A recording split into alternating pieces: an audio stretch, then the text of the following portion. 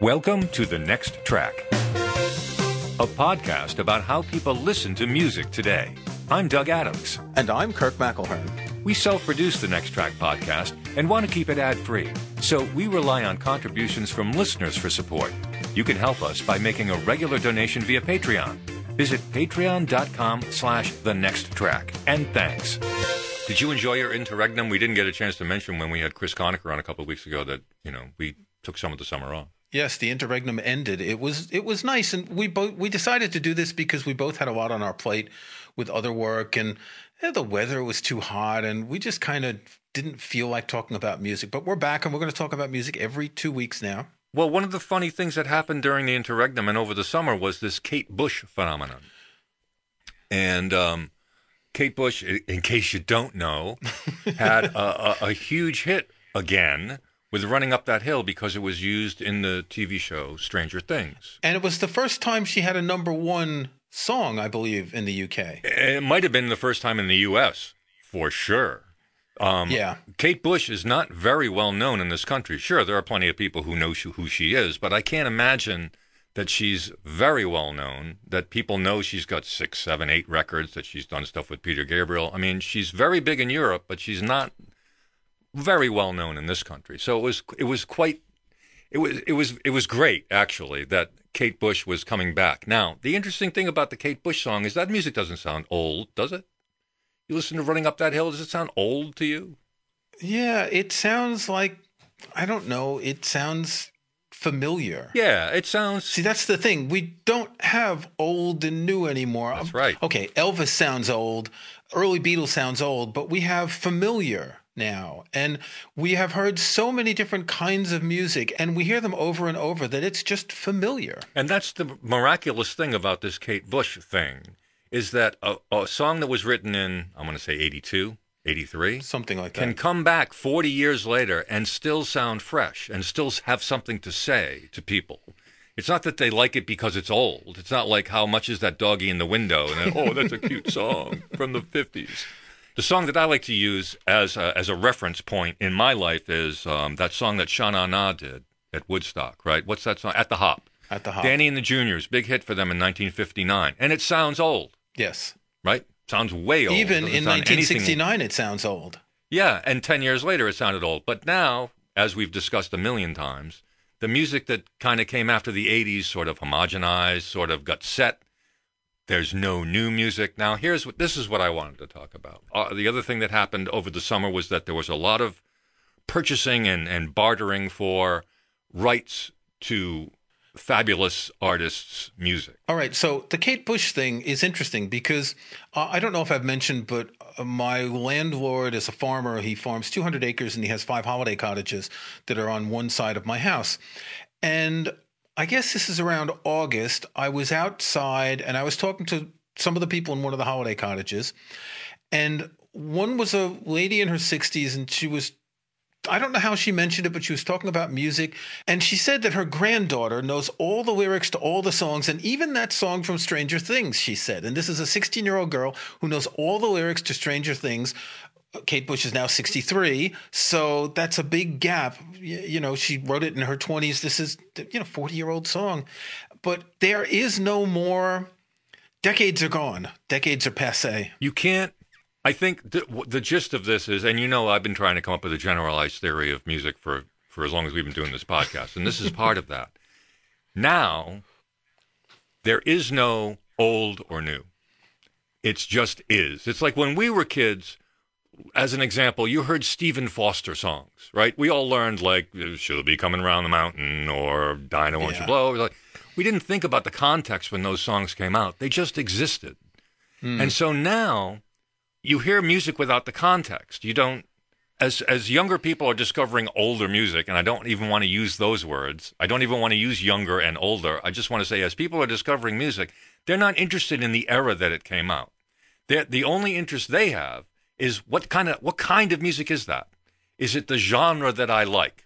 So rather than looking at music horizontally the way we do, that music comes in waves, that music there's new kinds of music, they don't have that anymore. So there's got to be some other way to rationalize the music. And it's not because it's from the punk era, because it's from the disco era, because it's from the folk rock era. It's because that's a folk rock song, that's a punk rock song, that's a disco song. But when it came out, how it was produced, what was going on culturally when the song came out, none of that matters at all. It's just there. And it's a fascinating thing. And that's why artists like Kate Bush can have a ghost hit 40 years later, because it doesn't sound any different from the derivative music that people are listening to today. And I think that's absolutely great. Now, I wanted to tie that in with the purchasing of rights, because you don't necessarily need to be a top-tier artist like the Beatles, the Rolling Stones, the Who, Bruce Springsteen, to have a hit. Kate Bush, as we've just been saying, she's very well known in Europe, not very well known in the United States, yet here she is, this obscure British 1980s song lady, having a huge hit, and people's granddaughters know all the words. So I really think that's amazing, and I think that's a big driver for why these property rights, these publishing rights, composing rights, are going to get really big, because it's, as I said, it's not just the top guys. It could be anybody. And if you have some hustlers, you could sell those mechanicals. You could say, hey, this grassroots song might be just perfect for that. Or, this Heaven 17 song could be the perfect thing. And then, boom, Heaven 17 is big again. Or any number of things. But that's why I think that's going to be big. Because there is no new music. Everything is derivative. I think we've nailed that to the wall. There's nothing new, just derivative. I wonder if there are people like casting directors for music. I mean, I'm sure there are.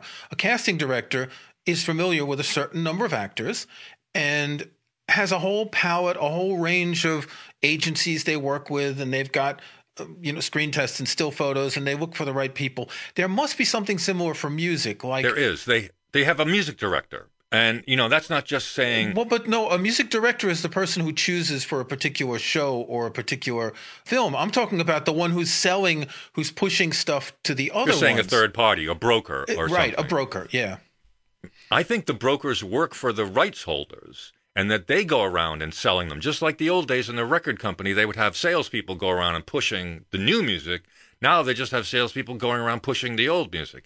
When I did stuff for BMI, I used to do a podcast for BMI. They would feature some of the artists that they wanted to promote, and one of the reasons they did that was in order to sell mechanicals. They wanted the music to be used in television shows and movies, mostly television shows because there are many more of them.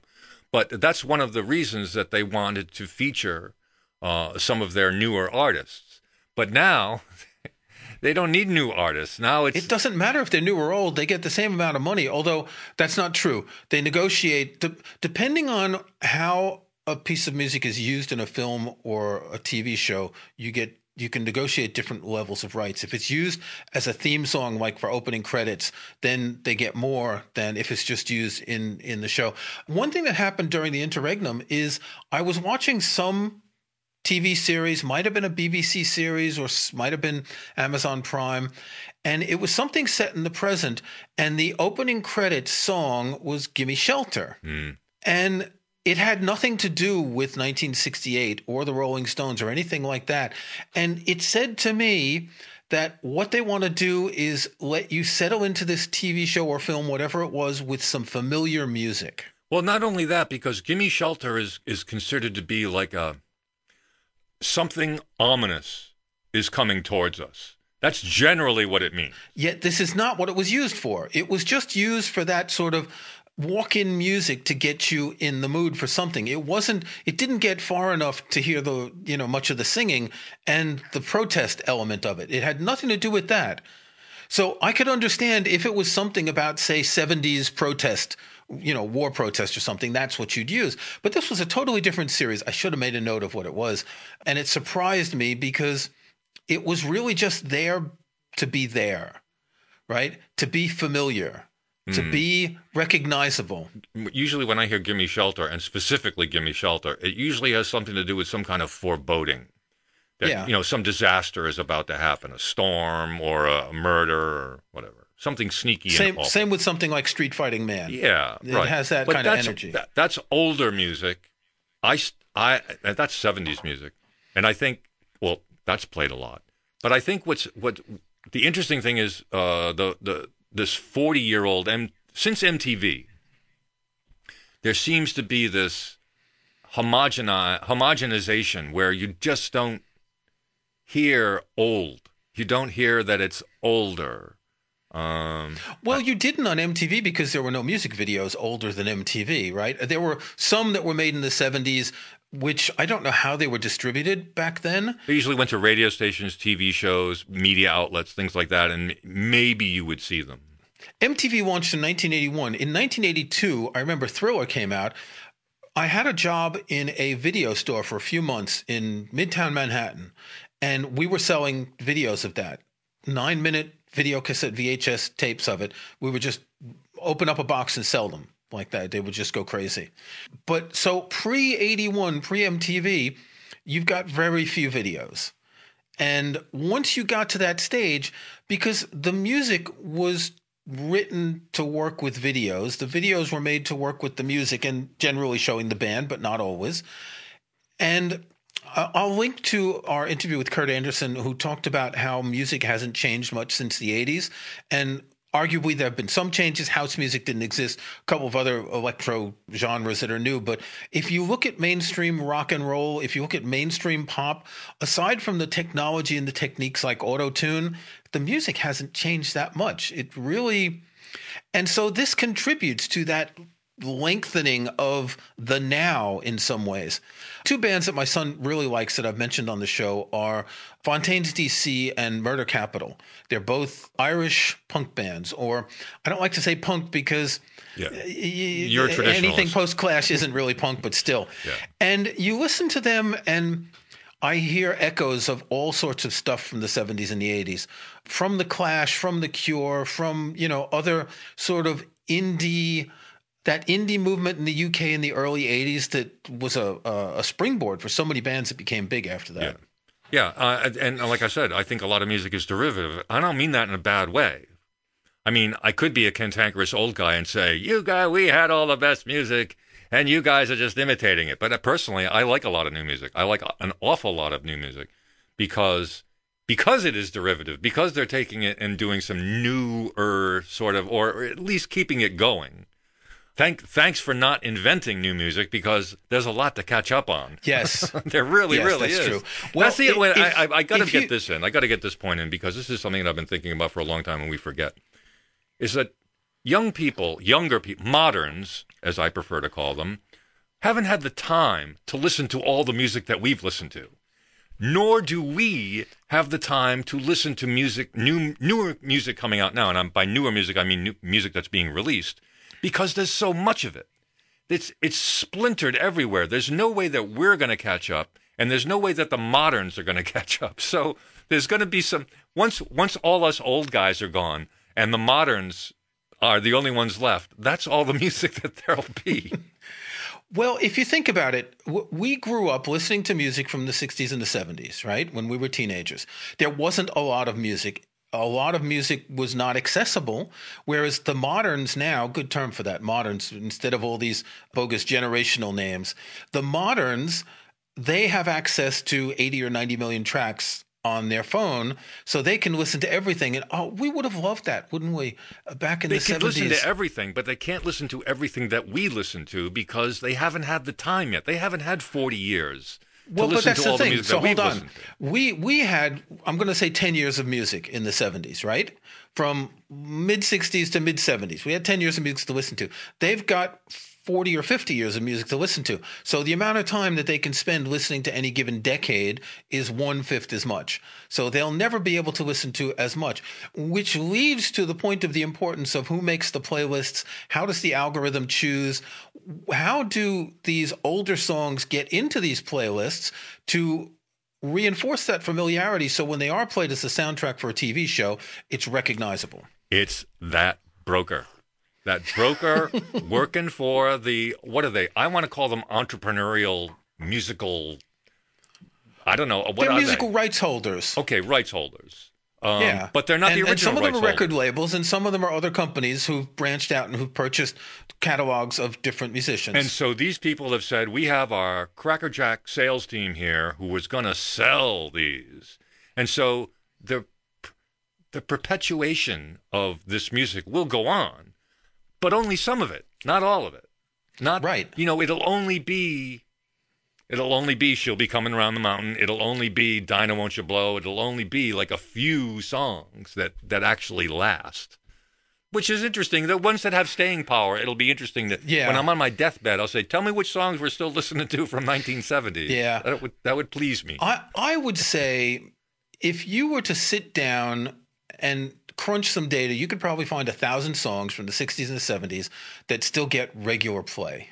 Sure. Oh, absolutely. Not a lot more, but not much less, I think. Actually, that's about the number of songs that an oldies radio station might play. About 1,000 songs. About any radio station is only going to play about 1,000 songs. Although I don't even know why I talk about oldies these days. In the 70s, the oldies radio station was like pre-Beatles, right? Well, oldies is maybe not a good example. What you're seeing mostly now as far as radio stations go is like this classic hits sort of thing. So it seems to me there's always a component of classic and hit. How much they do, it depends on the focus groups they do, how they, what songs do guys 35 to 55 still like to listen to, that sort of thing. The funny thing, the strange thing is like radio stations are still single stream productions. There's still just a single playlist. Non-choice. Yeah. So, I mean, it's not like, and there are thousands of them. It's not like what it was when we were little, when we'd have 3 radio stations to listen to, maybe, that we tolerated. It's like you can go anywhere and hear music. You can just stick with Spotify or Apple Music. You can go to Bandcamp. You can go to any number of streaming. There are tons of them.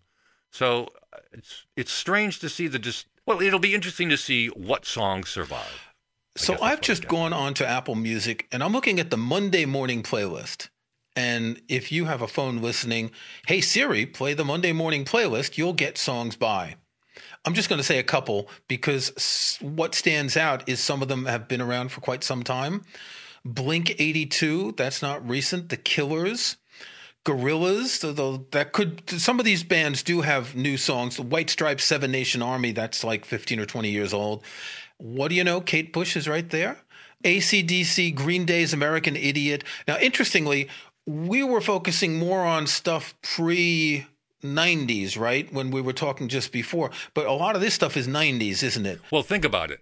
If you're 40 years old, you were born in 1982. 1992 is when you started thinking about listening to music, and that's why you hear a lot of 90s music. Right. So David Bowie, Let's Dance. Some Guns N' Roses, Billy Idol, Rebel Yell. That's early 80s, but that's MTV, right? That was an MTV thing. Don't forget that after MTV, the son of MTV is YouTube. And how many people spent time in their youth just watching playlist after playlist after playlist? Yeah, but that's different. It's different. It's non-curated. That's true, but yes and no. But MTV was curated like a radio station. But YouTube has playlists that are curated. Yeah. Like, perhaps you'd like to watch these videos. And I see that all the time. And they recommend that I watch videos by musicians that I'm not interested in hearing. Okay. Let me just go on with a couple of older tracks. Here's a Cheap Trick. Led Zeppelin, Rock and Roll. I Want to Be Sedated by the Ramones. So we're getting back in the 70s. See, I Want to Be Sedated by the Ramones is the perfect example of a Stephen Foster song. It's ageless. Yes, exactly. It's completely ageless. You don't need to know when it came out. It could have come out in 1965. It could have come out in 1999. You don't know. Yeah. What's interesting is this playlist doesn't have rap. It's all rock stuff. That's very interesting also. This is the Monday morning playlist. Now, I don't know why, in particular, each playlist has whatever it has, right? But it's not the kind of pop that you get in, let's say, here's the Morning Commute, Beyonce, Harry Styles, Adele, The Weeknd, Dua Lipa, Justin Bieber, that sort of stuff. So it's a totally different style of music. And that's interesting to think that when they're selling you playlists for moments, each moment is I don't want to say a different decade, a different 30-year period, roughly. Maybe. I don't think age or time or any words like that should be used to describe the playlist, because I don't think they're thinking in those kinds of terms. I think they're thinking in terms of familiarity and what do people know and what do people want to hear and what is the song that will activate you on Monday morning. And the songs that you listed, they're up, right? They're all up songs. Yeah. Yes. They're not, there's no dirges or funeral marches or anything like that. There's no funeral marches. We're recording this on the day of the Queen's funeral, and while I didn't watch it, I put the BBC News channel on when I'm eating lunch, watch on my iPad, and this was the period when they were taking the coffin from Westminster Hall to wherever they were going to put it on a hearse to take it to Windsor. And there was this continuous playlist of music, 110 beats per minute, of funeral marches. And the marching band, the military marching band, just kept going through one to another. And you heard the Chopin, some other things, and I just kept waiting for the Star Wars march to come in there, just once. I'm a football fan, and up until this year, I didn't really pay much attention to college football, which is all day Saturday. And I said, this year I'm going to start watching college football. And of course, I have to pay attention to the marching band. I was in the band. Yes. And I heard some band playing that Led Zeppelin song, Kashmir. I heard the marching band playing Kashmir as a pep song. And I'm like, Kashmir? What? But it's a cool song that... It's a perfect marching band song. Well, That's it kind of why. is, actually. It might even be in 6/8. I'm not even sure. But the fact that they think their 100,000 people in this stadium are going to get peppy when they hear this Led Zeppelin song, I'm just surprised. And it's like, I can't tell if is it because it sounds so cool, or is it because it's, it has that unusual sound, or what is it about the song that you like? I mean, I know what I like about it, but how did it get to the level where it's now being played by college pep bands at college football games? It's weird. Same thing with that White Stripes song. Yeah, I think on an absolute level, songs that are easy to remember, that the melodies are easy to remember. Think of Kashmir as like Beethoven's Fifth Symphony, right? It's got a riff, and you remember it, and you don't have to remember a lot of the song to recognize it. Yeah, that's true. And it's the kind of thing that it has an energy. It does have an energy. It's a foot stamping song if you're in a stadium. Although you got to stamp pretty quick for Kashmir, because it is pretty fast. But again, that's a song from the 70s that I would think, how do you people know this song? If you like that, you ought to listen to the rest of that album, Physical Graffiti. I'm going to speculate that some marching band in the 70s started playing it, and then you've got these marching band competitions, and then the other marching bands, because it does sound, I can hear the brass chords of that sounding really good. Oh, sure. I mean, when I was in high school, the music we played Hello, Dolly, for goodness sake. That was one of our big pep songs. Oh, that is sad. That is really sad. Luckily, we'd also have things like Peter Gunn. Yeah. But you don't hear those songs anymore. Yeah. I mean, Peter Gunn is kind of a cute song, I guess. Maybe they might play it, but I don't think a lot of people know what it is. They may know the riff. Dun, dun, dun, dun, dun, dun, dun, dun, dun, because it's got that everyone knows the riff. Yeah. Yeah. But that's a riff that's almost a stock riff now, right? Yeah, right. Yeah. Yeah. That like your basic blues that starts off with a couple of bass notes, that kind of thing, you can fit it in anywhere. Yeah, you could play it at anything on top of it, sure. Yeah. All right, do we want to do next tracks? Yes, we do. Because I've got a pick that is, I want to say vintage. Just released the 1971 RCA demos by Lou Reed called I'm So Free. And this is about 56 minutes. It's Lou Reed with an acoustic guitar. He's in the studio. You can hear a bit of a banter when he flubs and all this. It's, this is he's doing a studio recording to sell his songs. I don't know the actual history. This is probably demos he was recording for RCA for his solo records, but maybe he was also recording some of them for people to potentially cover. A lot of songs that he later recorded, Perfect Day, Wild Child, Lisa Says, I Love You, Kill Your Sons, Berlin, Ocean, Ride Into the Sun, I Can't Stand It. It's a really interesting selection, and it makes you think. Now, remember, this is 1971, so Velvet Underground is already on the way out or probably finished by then. it makes you think that he could have been a singer-songwriter, kind of a Bob Dylan-like singer-songwriter with the acoustic guitar. Didn't he write songs for Pickwick? Didn't he write like cover songs? Like he would write there would be a popular song, and then he would write a song like it, and someone else would do it. Yeah, something like that. Yeah, I think he did that, but that's pre-Velvet. Here we are in 1971. He's launching his solo career, so I think he's just basically saying, I've got all these songs that I wrote and we never recorded for the Velvet Underground. And this is like 4 albums. These songs would take like 4 albums before they were all released. Really nice. The sound is quite good. You can hear the voice isn't perfect because it's a demo and it's not made for recording. But it's a nice glimpse into Lou Reed's music before he became Lou Reed, which, 1972 Transformer, 1973 Berlin, etc. The rest is history. Doug, what have you got? I don't really have a lot to say about this particular record. It's more about the genre. I'm going to give a listen to Tribute to the Martyrs by a band called Steel Pulse. Great reggae band.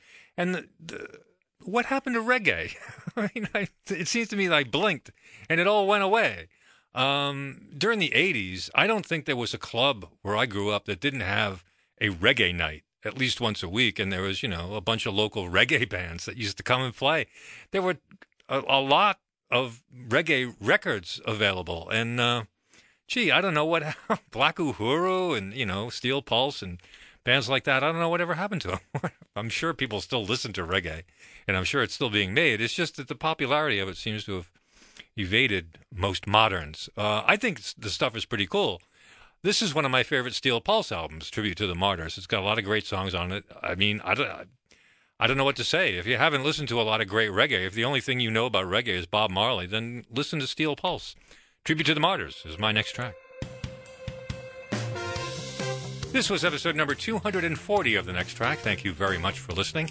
You can start or join a conversation in the comments section of this episode's show page at our website. You'll also find links to some of the things we talked about in the show notes for this episode. Just visit thenexttrack.com. You can follow us on Twitter at NextTrackCast. And please, you can support The Next Track by making regular donations via Patreon. We are ad-free and self-sustaining, so it's listener support that keeps us going. Visit patreon.com/thenexttrack. I'm Doug Adams, and for Kirk McElhearn, thanks again. We'll talk to you next time.